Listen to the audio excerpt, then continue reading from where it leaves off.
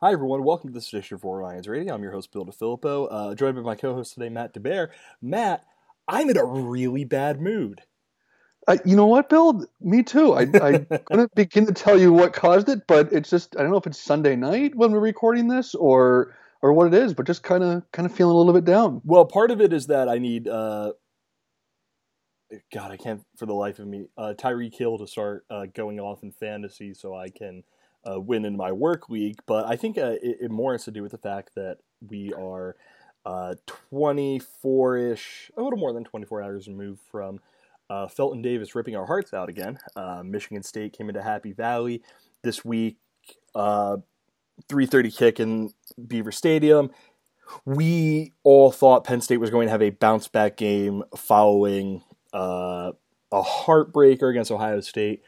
Had a bye week to prepare, and they more or less laid an egg, losing 21-17 to the Spartans. Trace McSorley, hardly his best game, 19 for 32, 192 yards, one touchdown. Miles Sanders, 17 carries, 162 yards, and a touchdown. I've seen a lot of people go, hey, those came on 2 carries. Whatever, it's still 17 carries for 162 yards. It's a good day. KJ Hamler, 5 catches, 66 yards, and a score to lead the way for the Nittany Lions. Otherwise, there's not a lot.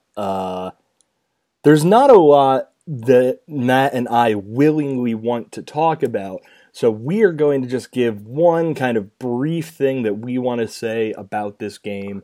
And then we actually turn this one over to you. If you were on Twitter at all on Sunday night, you saw that we were asking for questions. So we have a list. We're going to go through all of them. If we got to yours, thank you for submitting it. We're glad we get to talk about that. If we didn't get to yours, again, thank you for submitting. We just didn't have the ability to talk about it on this one. The only person who I will call out is Twitter user at PSU Toaster, because how dare you suggest that the football team is not eating toast with the logo on it. But Matt, I think we just need to talk a little broadly. Just this game, what you're feeling right now, your thoughts on it, those kind of basic things. Kind of take the 10,000 foot view of this game. Well, I think you and I were talking about this real briefly before we hit record on this, and we've kind of been talking about it on and off all day, just as fans are known to do, breaking things down and playing the what if game. But I think in a general sense, where not necessarily these were the issues yesterday, but we all kind of knew this was a flawed team in a couple ways going into the year, specifically defensive tackle and linebacker and even safety to some degree. But I think you and I both, Bill, kept coming back to this is a team that has a fifth-year senior quarterback in Trace McSorley that's going to help cover up a lot of those warts. And while, like I said, I don't think those were necessarily the primary issues yesterday, I think in a general sense, the guy that you kind of rely on to make this thing go and has made it go for the last 2.5 years, Trace McSorley, just like you said up the top, did not have his best game. And for Penn State to win, they need Trace McSorley to be their best player in most weeks. And that just wasn't the case yesterday. And we'll get into this with some of your questions here coming up. But I just kind of felt like his game was kind of emblematic of the whole team, where they were just kind of stuck in neutral or really just couldn't find their way. And I think some credit goes to Michigan State for playing a heck of a game and taking away a lot of what Penn State wanted to do.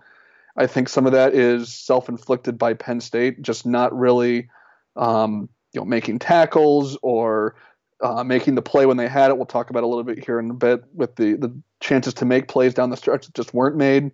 But just really kind of a disappointing performance all around. I don't think this was different than the Ohio State game, where Ohio State felt they kind of took the game from Penn State. I think Penn State kind of gave this one to Michigan State by letting them hang around, letting a team that is the underdog get more belief as the game goes on, because they never really allowed Penn State to pull away, or Penn State never took the opportunity to pull away. And what you've got is, a one-score game. All it takes is one play, and Michigan State made that one play at the end. Yeah, and that's what I think makes this one so painful. It's that one, Michigan State was able to make when Michigan State had to make one play to win the game. Brian Lewerke threw a football to Felton Davis. It was a perfect play call, perfect execution, and they were able to get 6. Penn State had a few opportunities to quote-unquote make that one play, whether it was that final fourth quarter drive after Michigan State had punted, a first down seals the game. They weren't able to do that. Or first and goal, you're knocking on the doorstep, you run it, you get stuffed, you run it, you get stuffed, you throw a fade, gets knocked away, you kick the field goal. Weren't able to do that. A field goal that goes off the uprights. Just Penn State had opportunities to win this game, and they didn't. And unlike the loss to USC in the Rose Bowl, unlike the last 2 losses to Ohio State, and really unlike losing at Michigan State last year, I think this is the one game of those 5 games that get pointed to, 5 losses by 12 points, you've heard it over and over by now. This is the one game where I think, unquestionably, Penn State's is on the whole a better football team than the other team on the other sideline. And that's what I think makes this one hurt so bad, because this is the first time when you beat the team, you lose the teams that you're not necessarily supposed to beat. You can beat them, but you're not supposed to beat them. That's when it hurts. Those are the losses that don't hurt. I apologize. But when you lose to the teams that you are supposed to beat, that you are better than, that you are certainly better than on a neutral field, and let alone your home field, that's when it hurts. And that's why this one is so brutal. Just guys not having the best possible days at the worst possible times, guys making mistakes at the worst possible times, weird stuff like Brian Lewerke throwing a pass backwards and the refs going, well, he was trying to throw it forward, so it doesn't matter. Like, just that kind of dumb stuff. And all that stuff eventually comes to a head, and it culminates in what happened on Saturday afternoon. Do you want to talk about the officiating real quick? Because we didn't get any officiating questions, but I have an officiating take that I want to fire off, and I want to hear just kind of your general officiating thoughts, if you want to dive into them. I guess, in a close game, it's easy to point to the 1 or 2 plays that weren't or the 1 or 2 penalties that happened. I think the defensive holding call, especially on Robert Windsor, that led directly to the I guess the second Michigan State touchdown, or helped keep the drive alive. A weak call, but Penn State had chances to make plays after that, and I think in a broader sense, speaks to some of the youth and inexperience, and maybe some of the fragile psyche of the defense specifically, where when they've had things go wrong, whether it be that questionable penalty call like that, or the fake punt, or whatever it might be, I think you can point to a number of situations throughout this year, through the 6 games so far, where they haven't necessarily recovered quickly, whether it's sudden change or they give up the big play on a trick play or whatever, or the penalty or whatever it might be. I think that's probably the bigger takeaway. It doesn't really speak to the officiating. I don't think it was very good. I don't think it cost Penn State the game, but I think that's the kind of thing where maybe a more experienced team, or with more experienced players in the right position, those sorts of things don't happen.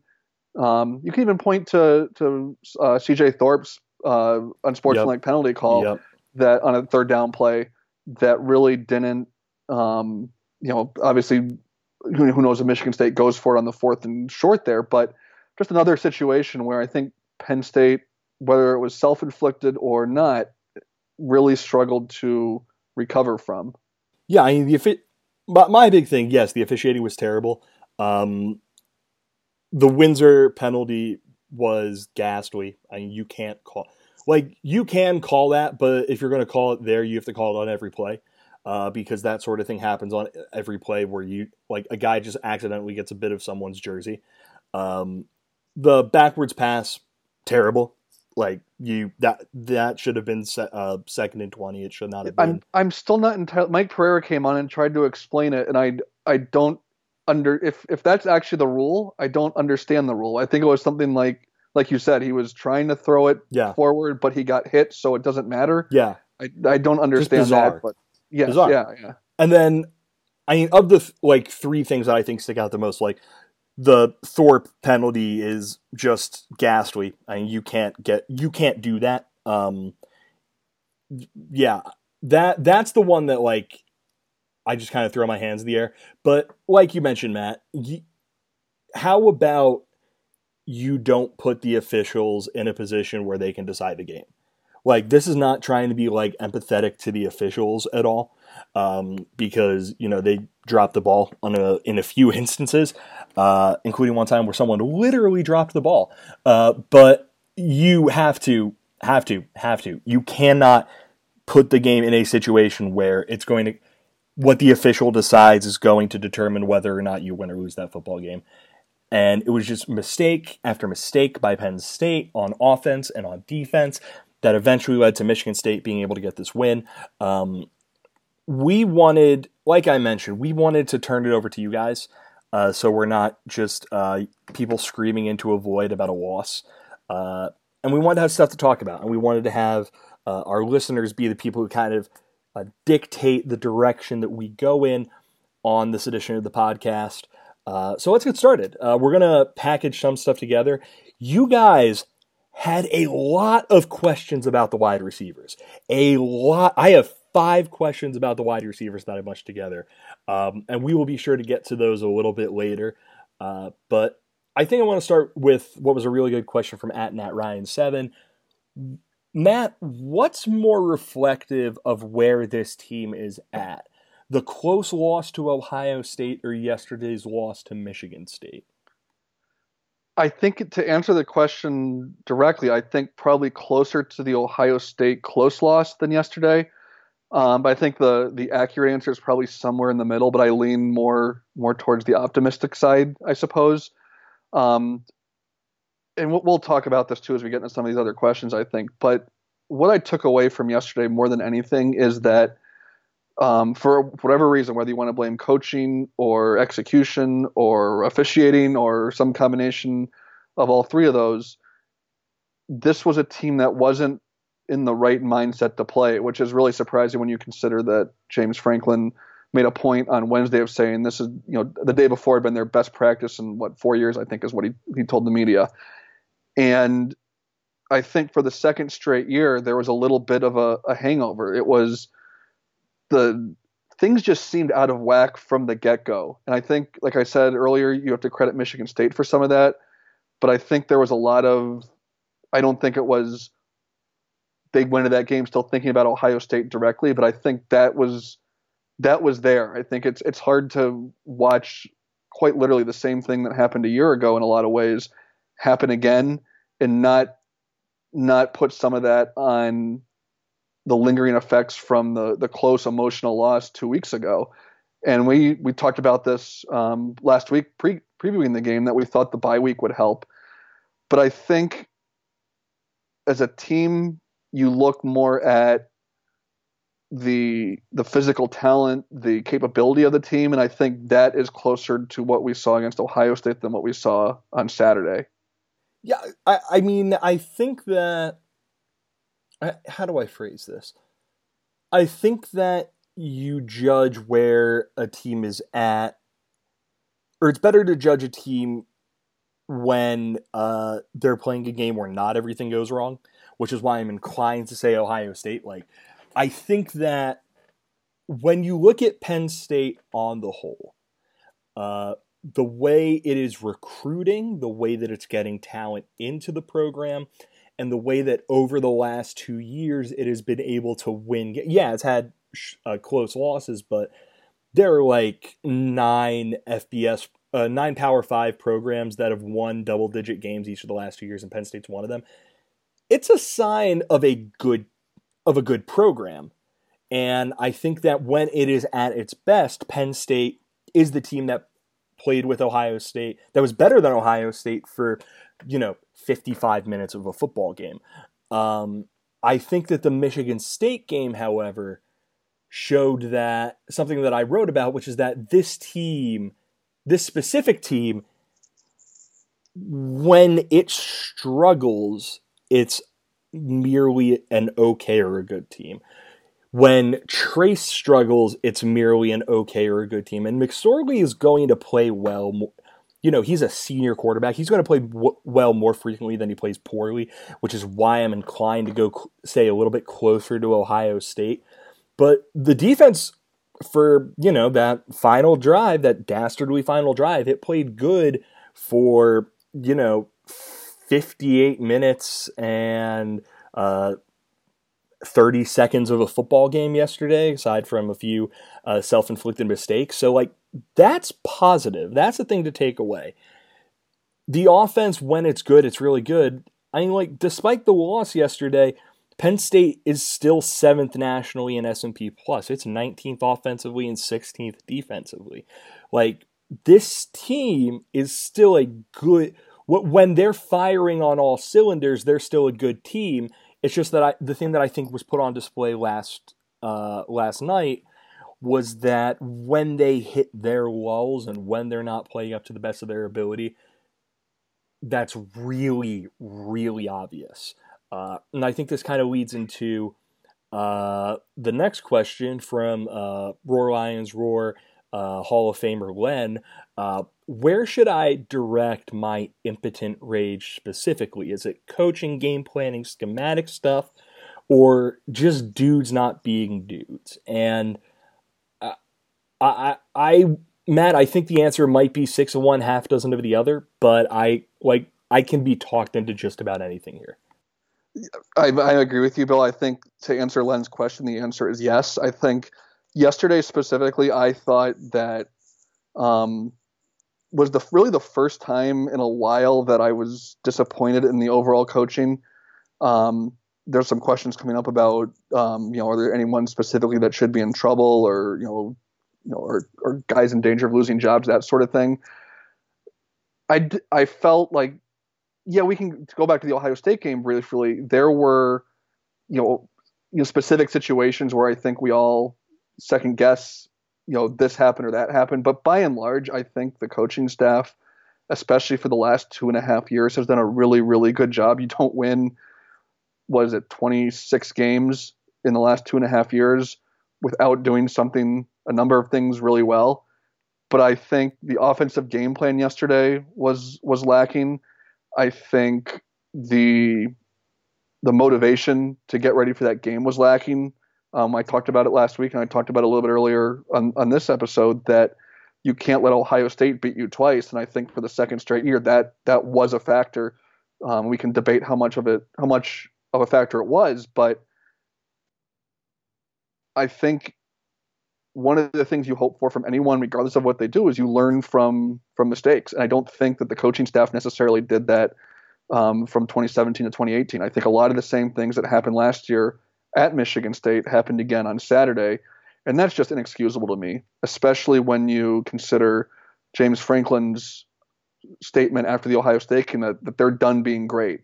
And I think you touched on this in what you wrote on Saturday, Bill, that wasn't necessarily directed towards this team specifically. I think it was more of an overarching statement on the program and where he wants to take things.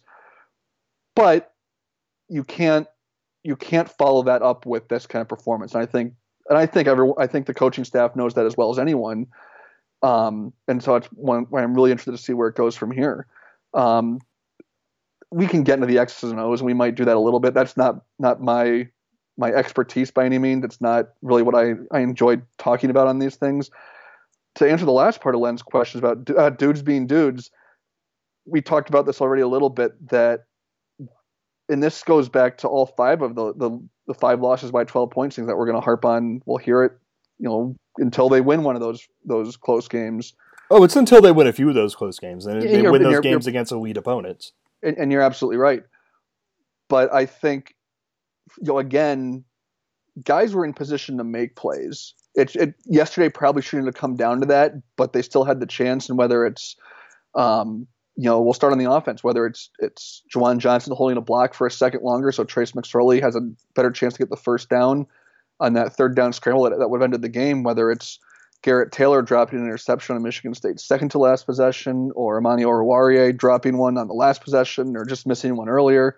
I think John Reed had a near miss that was a potential pick 6. that's the tough part about a one-score game is it's so easy to pick out one play that can make a big difference. But I think it's hard to put it entirely on coaching when guys have chances to make plays and they just don't make them, and that's the frustrating part. And when you see a guy like Amani Oruwariye, who I feel awful for in a sense because he's a senior, he's made so many big plays in his career at Penn State, that to see him not only drop the interception but also then get beat in a situation where I wish he wasn't one-on-one there. I think we talked about it last week. It's the one thing you knew you couldn't do. You couldn't let Felton Davis beat you. And what happened? Felton Davis ended up one-on-one with 20 seconds left in the game on the line.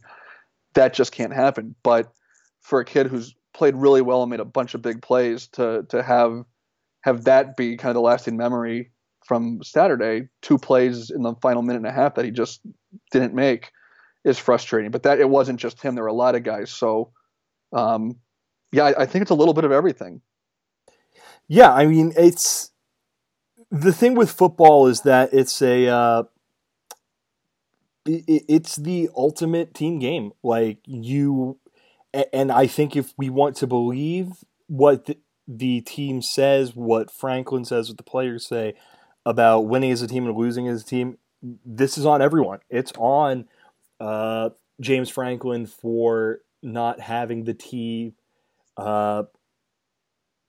completely over the Ohio State loss, if that's what happened, or not completely ready to play, just as much as it's not on the players for executing.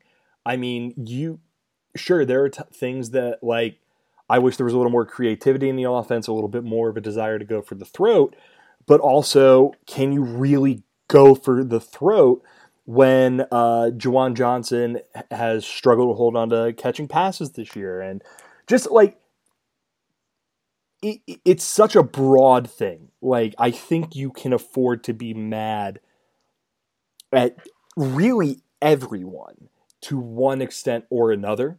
And I know this is a pretty wishy-washy answer, but, like, if you win football games as a team and you celebrate team achievements when you win the game, you have to lose as a team. Like, you have to be willing to say Trace McSorley needed to play better in that game, just as much as you have to say,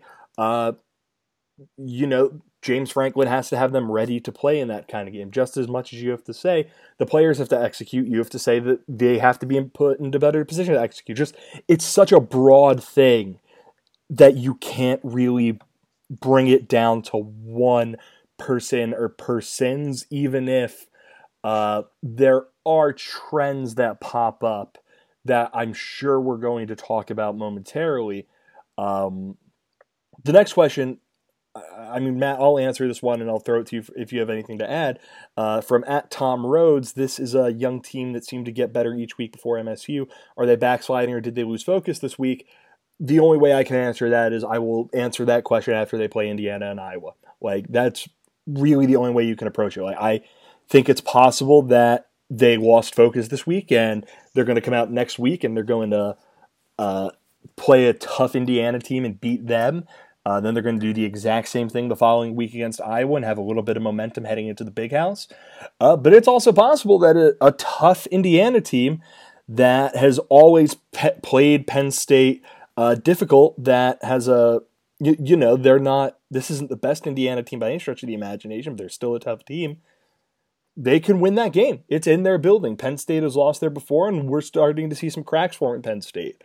A few weeks later, they're playing an Iowa team that's 21st in S&P Plus. I think Penn State should win that game, but I thought Penn State should beat Michigan State too. So it's a good question. It's just one that I don't know, Matt, that we can answer right now.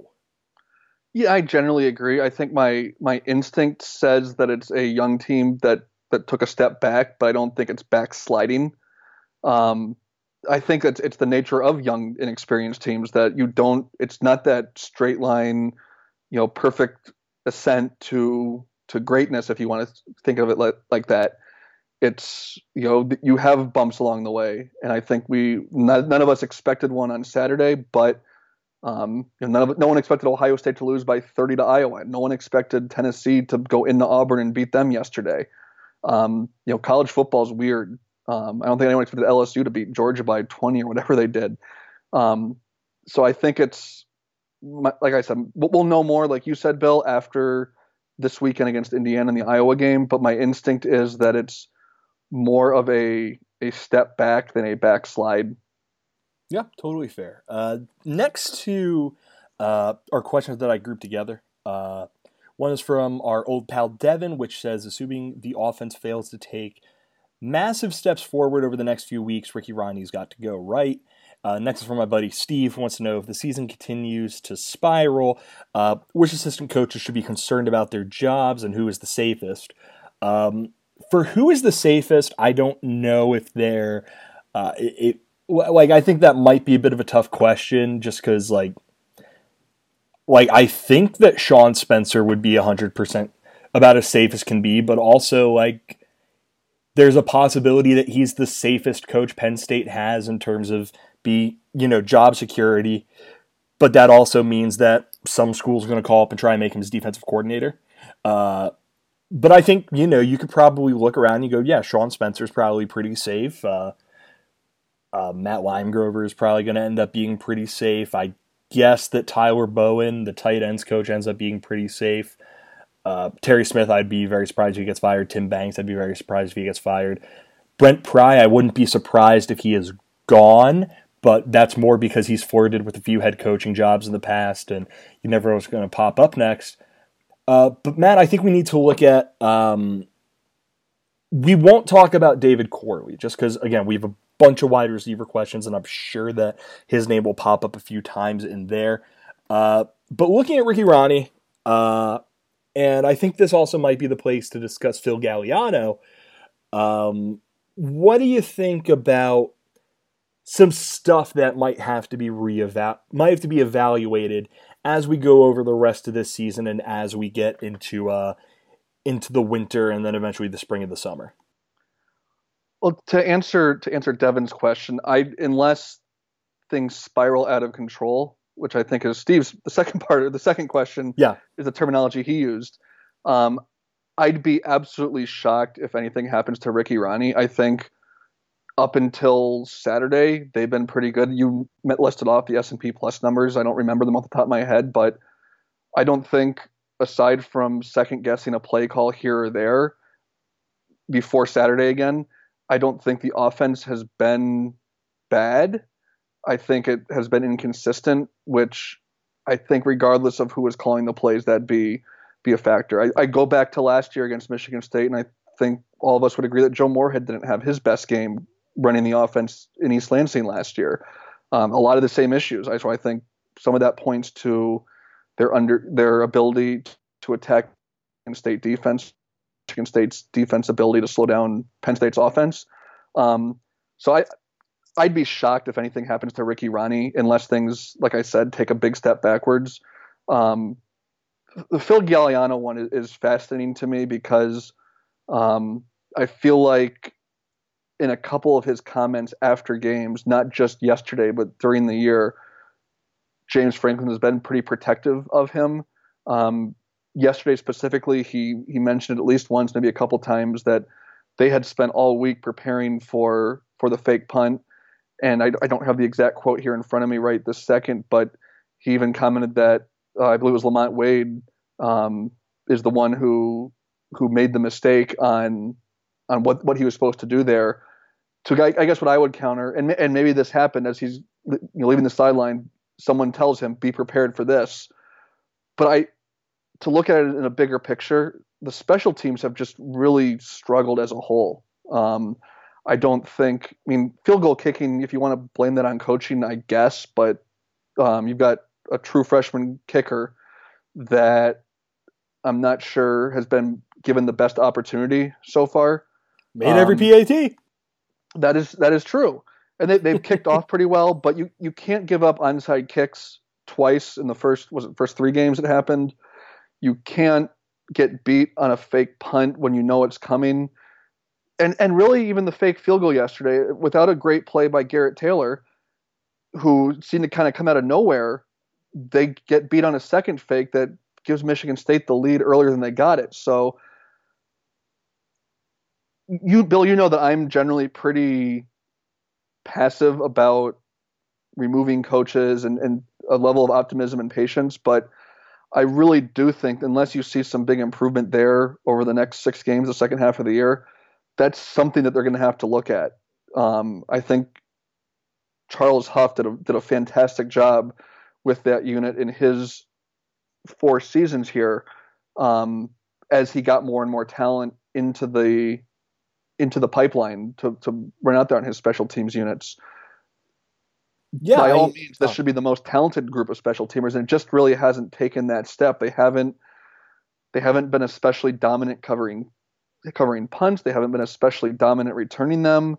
They've had a couple flashes here, but it's been not as good as it should have been. There's a noticeable step back between last year and this year with a group that's at least as talented as you had in 2017. Yeah, I mean, I'm always going to be in the corner of the Italian American. So Phil Galliano, I want you to succeed, pal. But something I come back to, and I keep coming back to, is that if you want to be an elite program, you have to be elite across the board. It has, especially if you're going to do what James Franklin has done, where there's a head coach of the offense and a head coach of the defense, and not an offensive coordinator and a defensive coordinator, and I suppose a special teams coordinator. We could throw that in there too. So with Ronnie, I don't know if it's a has to go thing. Like, I mean, for the first, obviously the competition has changed, but during the first 4 weeks of the season, Penn State had the best scoring offense in college football, and Trace McSorley was able to do some really good stuff, and there were some good play calls when it came to like design quarterback runs and things like that against Ohio State. Michigan State was just a really bad game, and I think this week that when it comes to Ronnie, it leads to people going, maybe we should start paying a little bit more attention to him. Maybe we should make sure this doesn't happen again. He could very easily silence the doubters that have popped up about his ability to call games if Penn State goes out and whoops Indiana and then Iowa and then has a good showing against Michigan and Wisconsin. But, again, an elite program, you need elite standards. And if this is the start of something, and we see the offense start slipping with Trace McSorley, when you know you're not going to have him in 8 or 9 football games, whenever no, it'll probably be 7. Oh, God damn it, we're losing Trace. 7 football games. Then yeah, maybe you have to. I'm not saying fire him, but he goes into next season thinking that, you know what, you might have to show something in your second year at the helm, or else this big questions are going to be asked about the direction of the program. That also goes for Galliano for the reasons that you explained, Matt. I mean, I think special teams, I can live with, if the punting wasn't great, I can live with that. If the place kicking wasn't great, I could live with that. If the returns weren't great, I could live with those. And yeah, like there have been mistakes in those areas, whatever. The one thing that I cannot get over is repeated lapses in confidence, like stuff you have to be prepared for. Like, fool me once, shame on you. Fool me twice, shame on me. And Penn State's been fooled twice on. They've been fooled multiple times on fake, on whether it's surprise onside kicks, whether it's been fake punt, like that sort of thing. That's where you have to start asking some questions, and we'll see how it plays out over the next couple of weeks. Again, we'll get to David Corley in a second. He's another guy who I think has to start answering some questions. But before we do that, a question from @WeAreLinebacker U31. What's up with the lack of a pass rush? Against Ohio State, the lack of the pass rush I attribute to the fact that Ohio State's offensive line is incredibly good. Against Michigan State, I'm not as sure what happened. I thought Penn State could have gotten some pressure on Brian Lewerke, and I'll go back and watch him. I'm sure Michigan State did a good job getting out of his hands. But if you believe that yesterday was a down day for everyone, then it makes some sense, I suppose. I mean, Matt, what do you have to say about the pass rush? Well, I think it's it's been inconsistent at best. And I'd argue after watching a fair amount of the Minnesota Ohio State game, I think Minnesota did a good job getting to Haskins yesterday. And whether they did a better job against Penn State, it's human nature, especially with college kids. You're going to get up for bigger games. Penn State Ohio State's a bigger game than Ohio State Minnesota, so it kind of stands to reason that they're going to be more ready to play that game. But I think Ohio State did some good things to limit it with the quick passes for the most part. I thought they did a decent job getting to Lewerke yesterday. He was 13 of 33 through the first three quarters of the first majority of the game before he caught fire late. I think they forced a number of bad passes, even if it didn't necessarily show up on the stat page as a sack. I think they got credited with two. Miller had one, and I believe Robert Windsor had one. Shaka Toney got to him a number of times, didn't get him on the ground. Yetur Gross-Matos, I think, had a really good game. But I think it's the general lack of consistency that's frustrating. And that doesn't go just for the pressure on quarterbacks. That's for a number of areas in the team. But I digress. I think, and I'm kind of shooting from the hip here a little bit on this, I think part of it is that everyone knows that the strength of the defensive line is at the end. That's where the experience is. That's where the more of the talent is.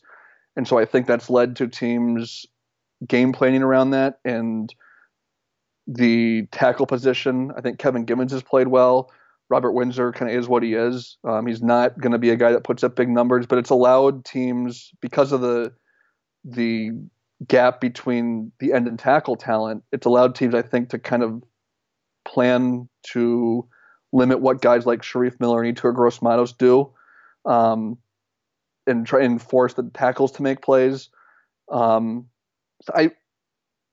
I think Shane Simmons' absence has a lot to do with it. I think Ryan Buchholz retiring before the season has a lot to do with that. I think just in general, a couple pieces that they expected to have going into the year, they didn't have either of them until Saturday, and they just got Shane Simmons back for the first time on Saturday. So my instinct is that improves over the next 6 games. But to answer the question, I think it's just a personnel issue, so to speak. Yeah, and one thing with Penn State's defensive line is that to have a really, really good defensive line, you have to have one of two things. You either have to have one top-end talent that is just like other teams can't mess with it. Like guys who are terrors and nightmares on every single snap. And, they have guys like that. It's just Jason Oweh is young and raw. Micah Parsons has to play linebacker. Yetur Gross-Matos is a sophomore. Like, the guys who are going to be elite defensive linemen are just not quite there yet. Which is, I'd prefer that wasn't the case, but that's fine. Like, when the light at the end of the tunnel is going to be so bright they can go through the darkness of the tunnel without too much concern, that's fine, I guess. The issue is the way to mitigate that is to have a whole bunch of depth along your defensive line where you can constantly rotate in dudes who there isn't much of a drop off from your starters, which is something that I think we saw, earlier in, we saw that in the year they won the Big Ten championship where they didn't have like elite dudes, but they had a bunch of really solid defensive linemen. And unfortunately, Penn State's depth is mostly made up of younger guys who aren't quite there yet. Or it's, someone like C.J. Thorpe, who was a offensive lineman until 2.5 weeks ago. So it's stuff like that. And I think the defensive line is going to be, it has the potential to be really, really, really good next year. Especially if Micah Parsons moves back to end. But it's going through some growing pains right now. Mixes of growing pains and pains that pop up from not having top-end talent. Another position that doesn't have a lot of top-end talent is a place kicker. At Travis_Ish, where does PSU go from here from their place kicking? Keep Pinniger or try one of the walk-ons, Matt? the impression that I get, just kind of based on nothing other than what we heard about going into the year, that Jake Pinniger is kind of their guy. Yesterday was really the first time that I think I was kind of disappointed in him. I think if that seems like I sound like a dad angry at his child, but Jake, why'd you pee on the rug, buddy? You look at his misses. The Ohio State game was I can't remember how long the kick was, but I guess the last two games, I guess he's missed in generally decent conditions, but the Pitt game, they had him try a 40-plus yarder in a monsoon in Heinz Field that is notoriously difficult for kickers. The Illinois game, they had him try a long kick, 40-plus yards again in a pretty intense wind. I think it kind of is what it is. If you're going from a true freshman, relative unknown, to another unknown / true freshman / true walk-on or preferred walk-on with whoever you go to. I don't think.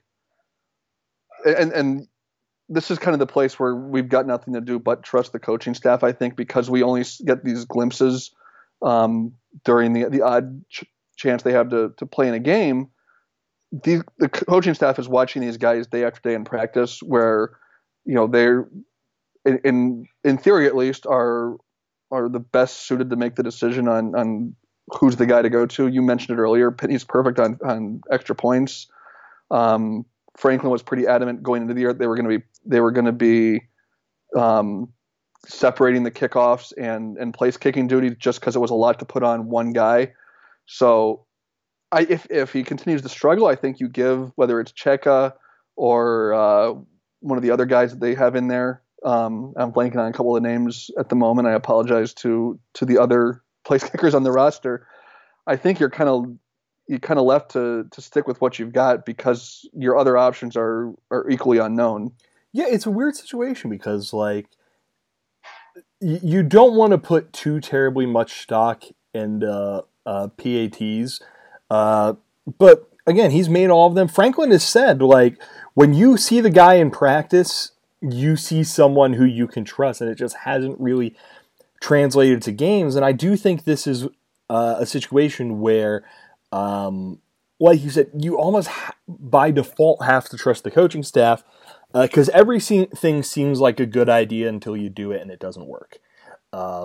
So if they were to say to Pinniger, Jake, we want to give Vlad Hilling a chance to kick some balls, and Hilling starts sailing them and pushing them, pulling them, putting them all over the place, well, all of a sudden, that's not a good idea. And then you have to go to someone else. Okay, Rafael Cheka, you're going to give you a chance.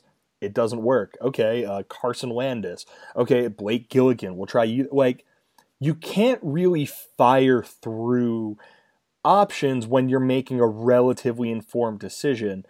My one concern is that if he keeps missing kicks, it gets into a situation where you're running the risk of him getting the yips going forward in his career. But you have to cross that bridge when you get to it. And unfortunately, if it gets to that situation, you basically just have to trust that the coaching staff will get a good enough read on things that they know to pull him and give the job to one of his teammates. Next up from @Vetter320, I feel like James Franklin is taking heat for being ahead of schedule with the rebuild. His best two recruiting classes are true freshmen and sophomores, plus their last 5 losses, only 5 in the last 2 years, could have been wins if you change one play. Am I drinking too much Kool-Aid? This loss was the only bad one.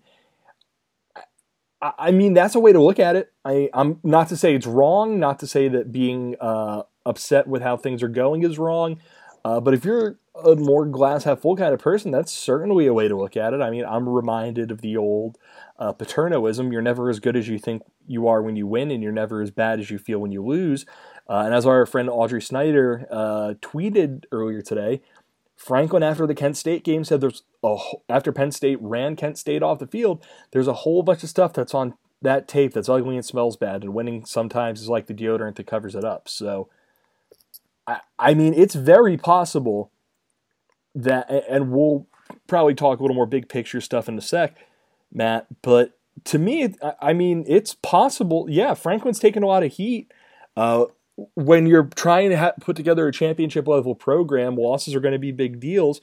But yeah, I mean, I wouldn't be shocked. I'd be a little surprised if they go 10-2.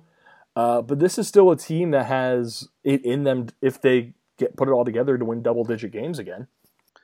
Yeah, this is probably, and I don't mean to offend anyone else we're going to get to here. This is probably my favorite question so far, because it kind of gets into the stuff that I enjoy writing about, and I'm going to try and pull some thoughts together on this during the week. But I think it's a fair way to look at things. I don't think it's 100% answers every question that we have about where Penn State is, because, and this is probably the best time to get into this. This has become a theme, like what you wrote about after the game on Saturday, Bill, that yes, they've lost 5 games. They've all been close losses. What 12 total points is, five losses by 12 points is kind of the mantra now. And as much as I like to get into the coin flip, it's luck how you play in close games. It rings a little hollow with me because in, I believe, all 5 of those games, they've had fourth quarter leads. And in 3 of them, I believe both Ohio State games and the Rose Bowl game against USC, they had 2 score leads in the fourth quarter. And that's just, you win those games, especially if you want to be that elite program that James Franklin has stated he's going to do. He's going to bring Penn State to that level.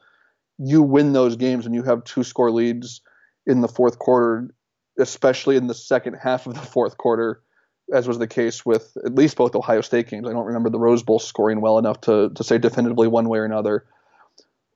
But I think, and this is probably as good a time as any to share this thought that I had sometime in the last 24 hours, that I think the Rose Bowl loss and even the Ohio State loss last year are, tip your hat. Those guys made plays. JT Barrett had the unbelievable game. Sam Darnold was darn near perfect down the stretch and just made a handful of throws that were just, you couldn't defend them. Penn State's guys were right there, and they did everything they could and couldn't stop them. So it's almost, in my mind, almost like those 2 games happened where you kind of tip their cap, and then it happened again against Ohio State, and it starts to linger in your mind. And then Michigan State did it a week later. And then even the Washington game, that game became close down the end. And to their credit, they made the play. They converted some third downs to run the clock out to salt that game away and clinch the victory. But then it happens again against Ohio State. And I think from coaches on down to players, that it's human nature to just start, oh no, here we go again. And I think that's reflected in execution. I think it's reflected in the way coaches call the game. I think it's reflected in a lot of different aspects of this, the mantra or the mindset of the team. And I know I'm kind of getting off topic here of the question, but I think there is some truth to the fact that they're probably ahead of schedule for all intents and purposes, but they are there now. And I think our expectations have risen as they've gotten there earlier than we thought. And I think the future is bright because, like you mentioned, Twitter user Vetter320, their best players, their most talented players are first and second year players. They've got another recruiting class coming in with more of those elite talent guys. But it's still fair to question what, some of the decisions that have been made, some of the things that they've done now that they've gotten to this level. All right. It's time to take a deep breath, to get ready, because we are about to face an onslaught of questions about Penn State's wide receiving core.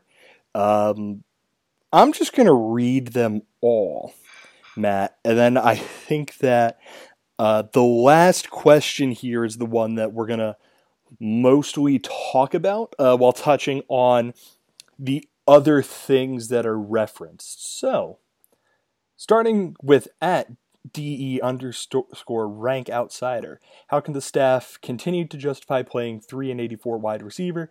We have a 6-game sample size. They're not getting the job done. Maybe their downfield blocking is really top notch and irreplaceable. At Neil Monnery. With the issues at wide receiver, is it better to throw Shorter and Dodson out there now and burn their redshirts or hold them back for just 4 games and add an extra year of eligibility? At Flavy Davy, where are the screen passes? Where are the bubble screens? I don't think I remember one bubble screen this whole season.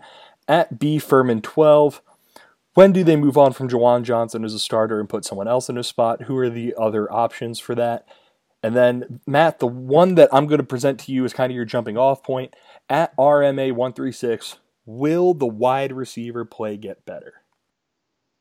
Well, RMA 136, if I knew the answer to that question, then maybe I'd be coaching. I don't know. Or I'd be called into James Franklin's office. I don't know the answer to that question.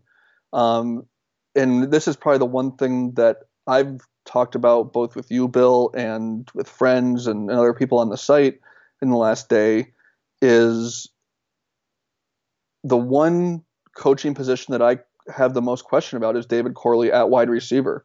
I don't think there's any question, and I don't think any of us denied this when it happened. Losing Josh Gaddis, sorry, Josh, was a huge loss, and I think we all knew it at the time. There's a reason Alabama came looking for him. He was the guy they targeted as their next wide receiver coach. I think that speaks to his ability. I'm not sure they replaced him effectively.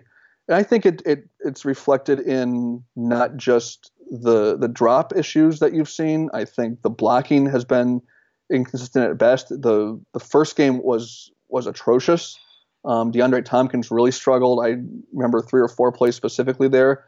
It's gotten better since then, but even against Michigan State, we've touched on it a couple times. Juwan Johnson had a chance to hold a block or make a better block on the infamous 3rd down play before Penn State punted back to Michigan State the last time that maybe gets McSorley the first down, or at least close enough where you consider going for it on 4th down, or it opens up a lot more ideas than 4th and 4 or 5, which I think would end up being faced with.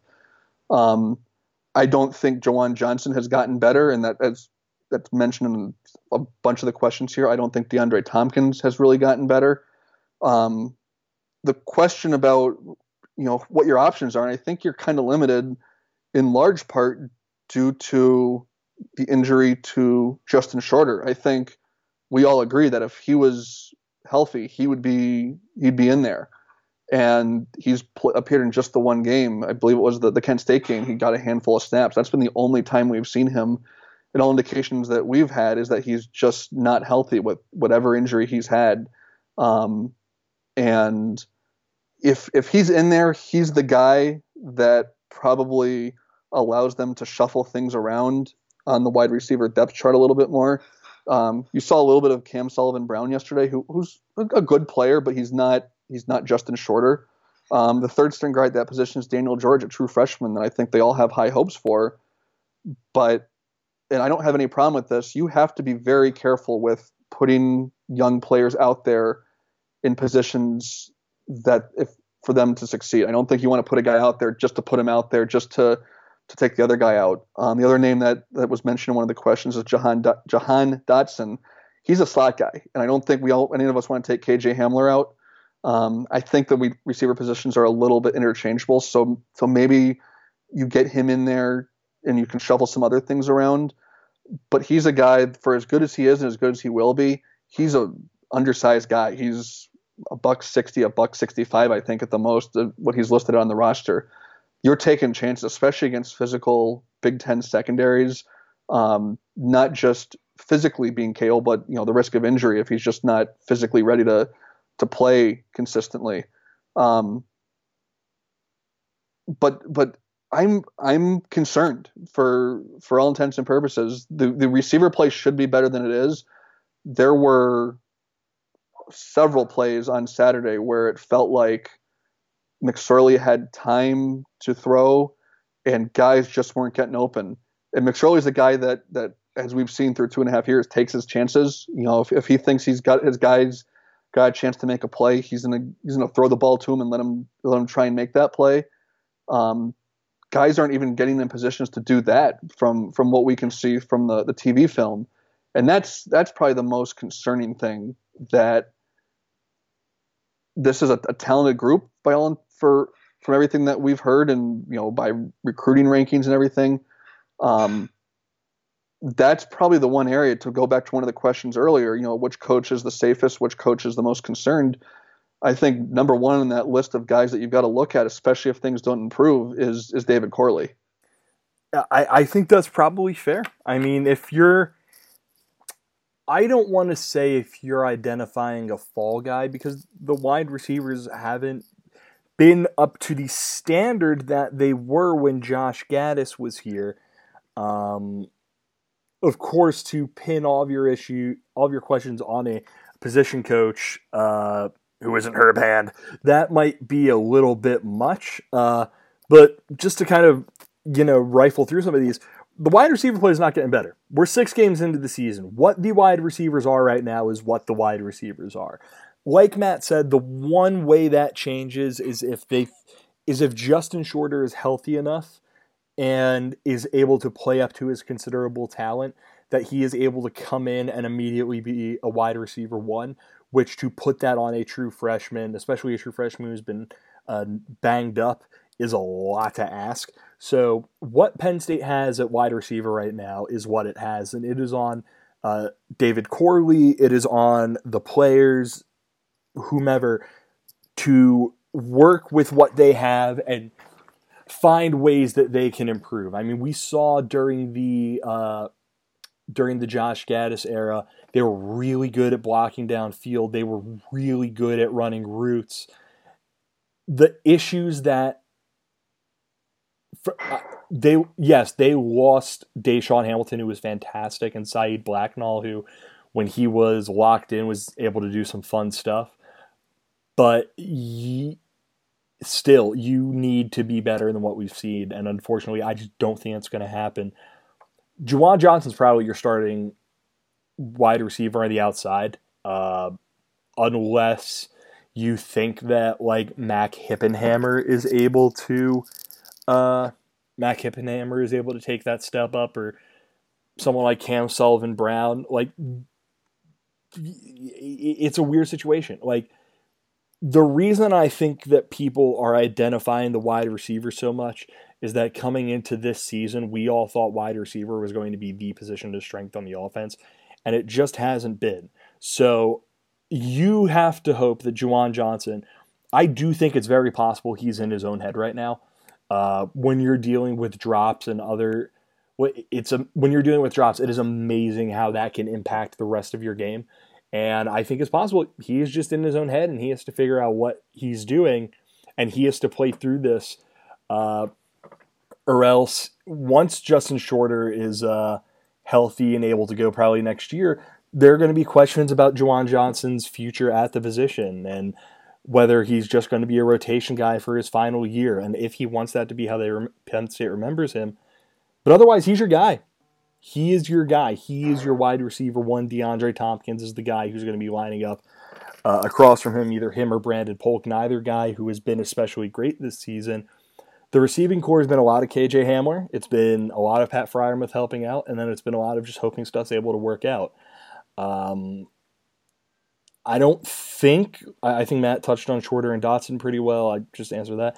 With stuff like screen passes and bubble screens, the only way I can answer that is with another question, which is that, do you really want to put these receivers in a position where success is dependent on them able to hold blocks, and on basically anyone other than KJ Hamler being able to catch and secure a ball?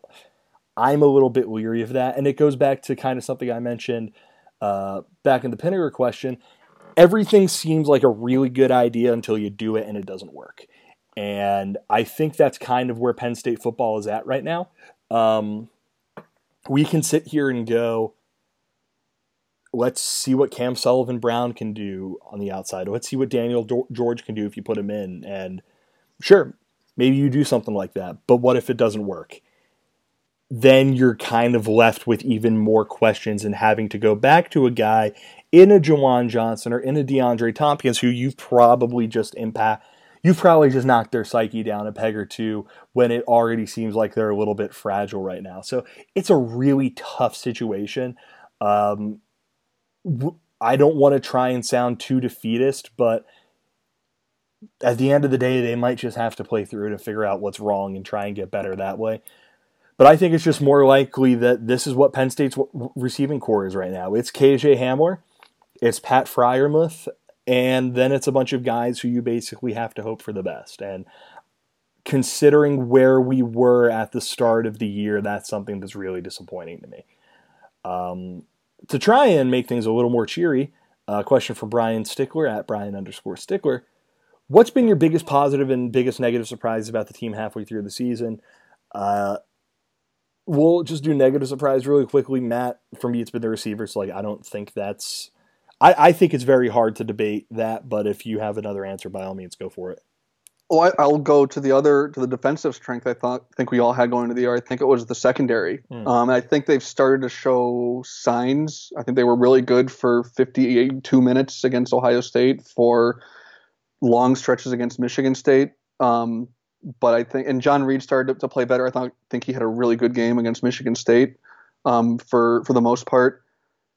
But I think by and large, that group, and even in the Ohio State game and yesterday, they didn't make the plays. And I think for a group that you went into going into the year thinking that okay, we don't have to worry about these guys, that's been a disappointment. That, you know, Michigan State specifically, they had a chance to end the game on a couple of occasions late, and they just didn't make the play.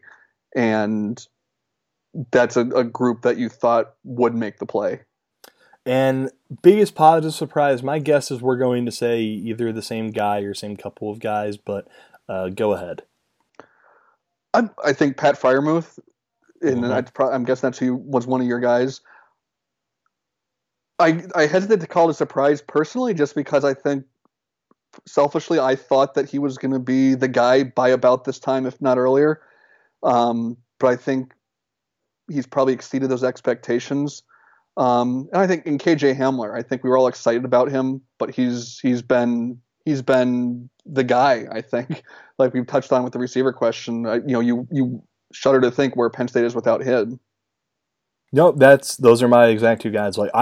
Penn State's offense needs to start finding, they're getting the ball into KJ Hamler's hands. They have to start finding ways to get it into his hands more.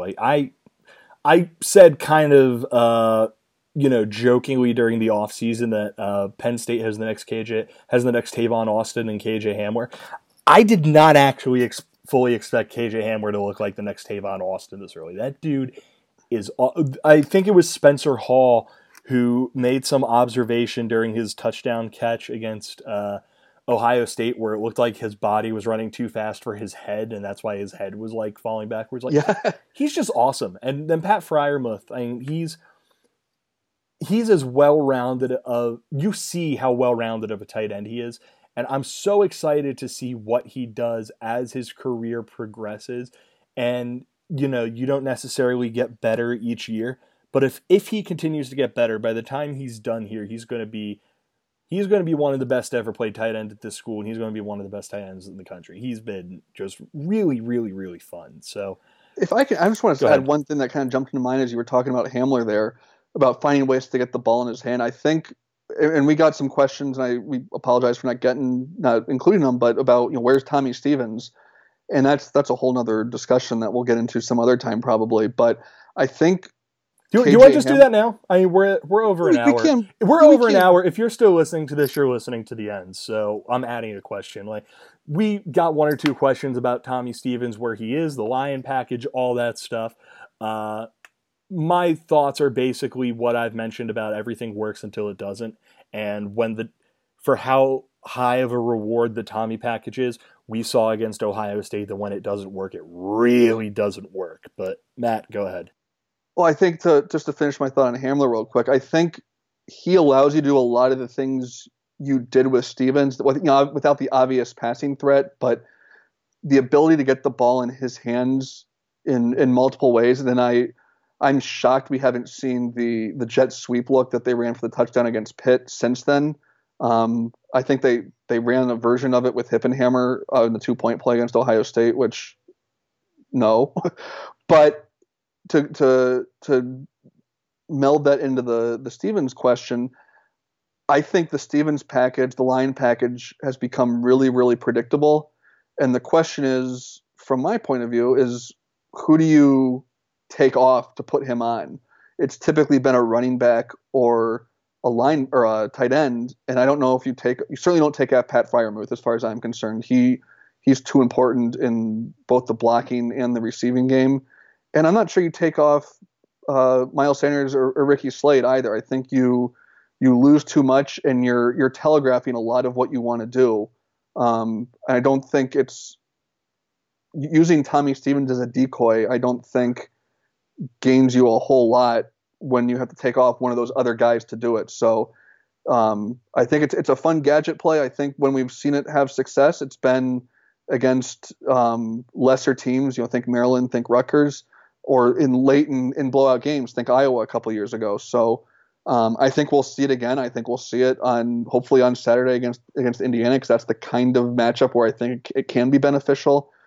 But I don't think I think there's a reason why Joe Moorhead last year running this offense. I think every Penn State fan can agree knew what he was doing. There's a reason he did not run that series of plays in the Michigan game, in the Ohio State game, in the Michigan State game a year ago. Yeah, and the thing with the Tommy package, beyond what I mentioned about, it's a good idea until it doesn't work, you can really only run that when you're in a game against a team that can't match Stevens' mix of physicality and athleticism. Because when you're going against a team like Ohio State,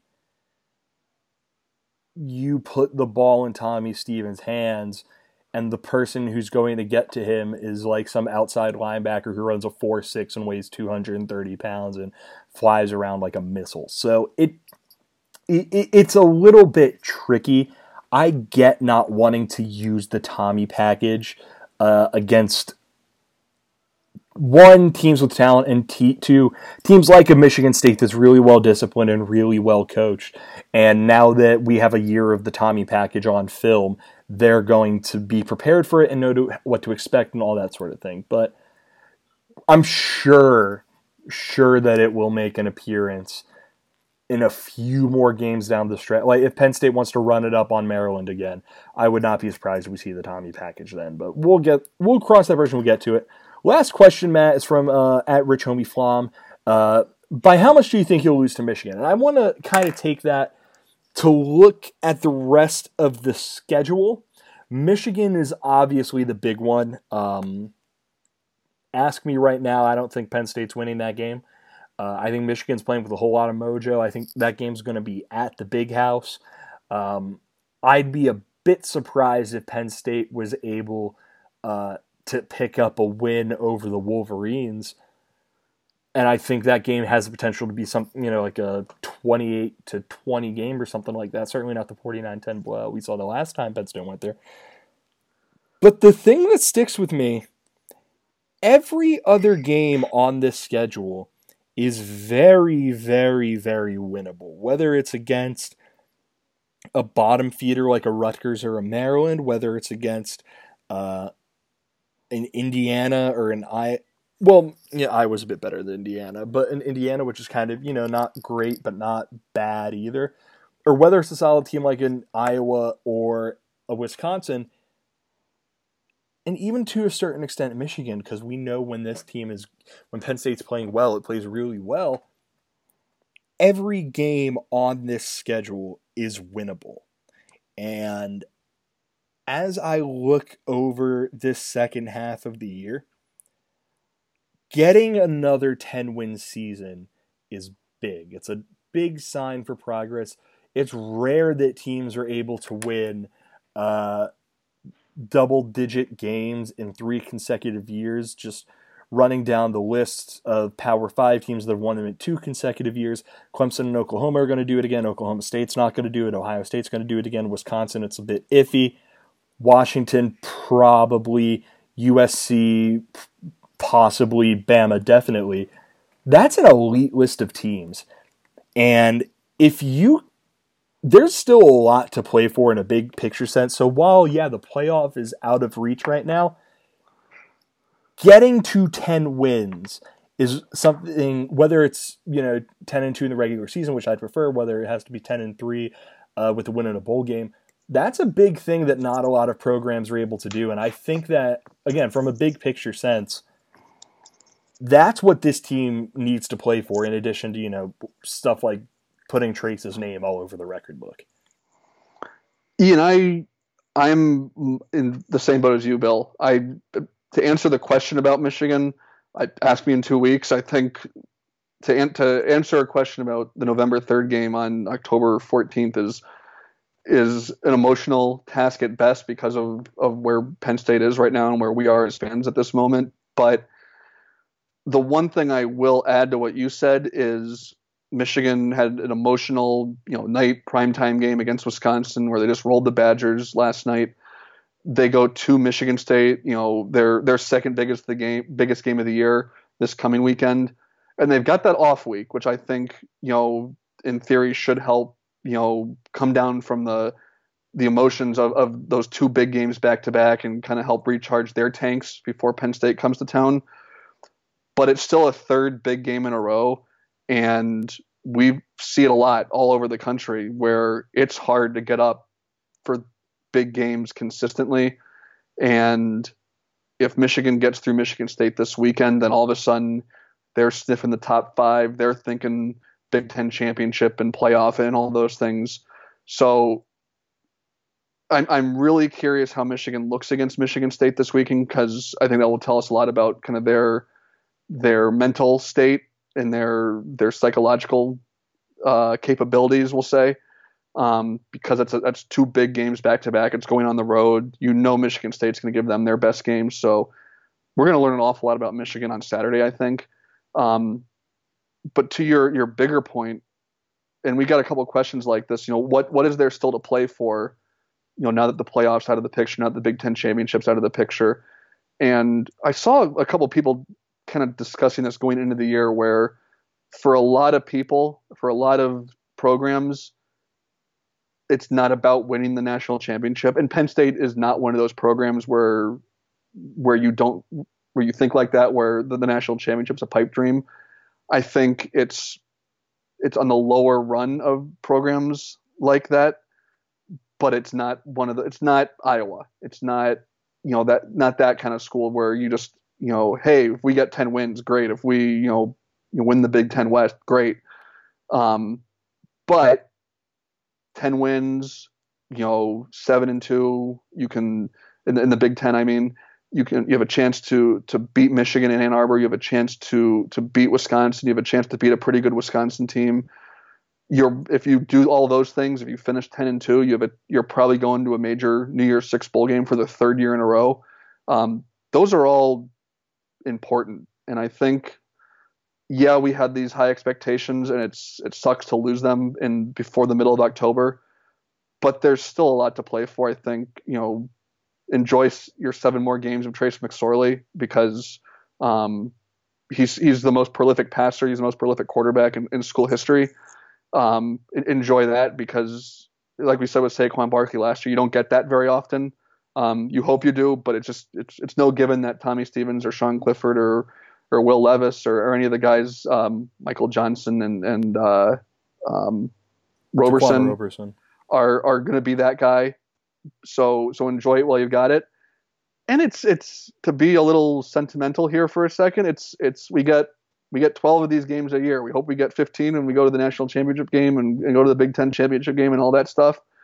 But you're guaranteed at minimum 12 of these weekends a year, at most 15, and enjoy it. It's a quarter of the year. It's fun. It's supposed to be fun, and it's from where Penn State was not that long ago to where they are now. I think it's it's still exciting. It's frustrating at times when you lose 2 games, especially games you think you're going to win. But um, what's left to play for? What's left to watch for is all the things I just mentioned. It's still Penn State football. It's still the Nittany Lions, and I think that's good enough for me at least. Yeah, for sure. And hopefully you found this edition of the podcast that is going to go 75 minutes, so God bless you. Therapeutic. Hopefully you enjoyed the discussion we had. Again, we appreciate all the questions that we got, whether or not we answered them. We do appreciate them. Hopefully we don't have to do this again, because us doing it again means that I am dead inside and don't want to have to come up with a roadmap for what we're going to talk about on a podcast, so that's good. I think we're going to skip Big Ten talk and just go right into the end, so thank you very much for listening to this edition of Roar Lions Radio. As always, like and subscribe, leave us a review, do all that stuff. We really appreciate that stuff. We always appreciate the little bit of support that we're able to get on iTunes and any other podcasting platform. Keep buying shirts, keep reading the site, keep supporting the site. Make sure you follow us on all our social media channels. And yeah, one last time, thank you very much for listening. For my co-host Matt DeBear, I'm Bill DeFilippo. Take care, everyone.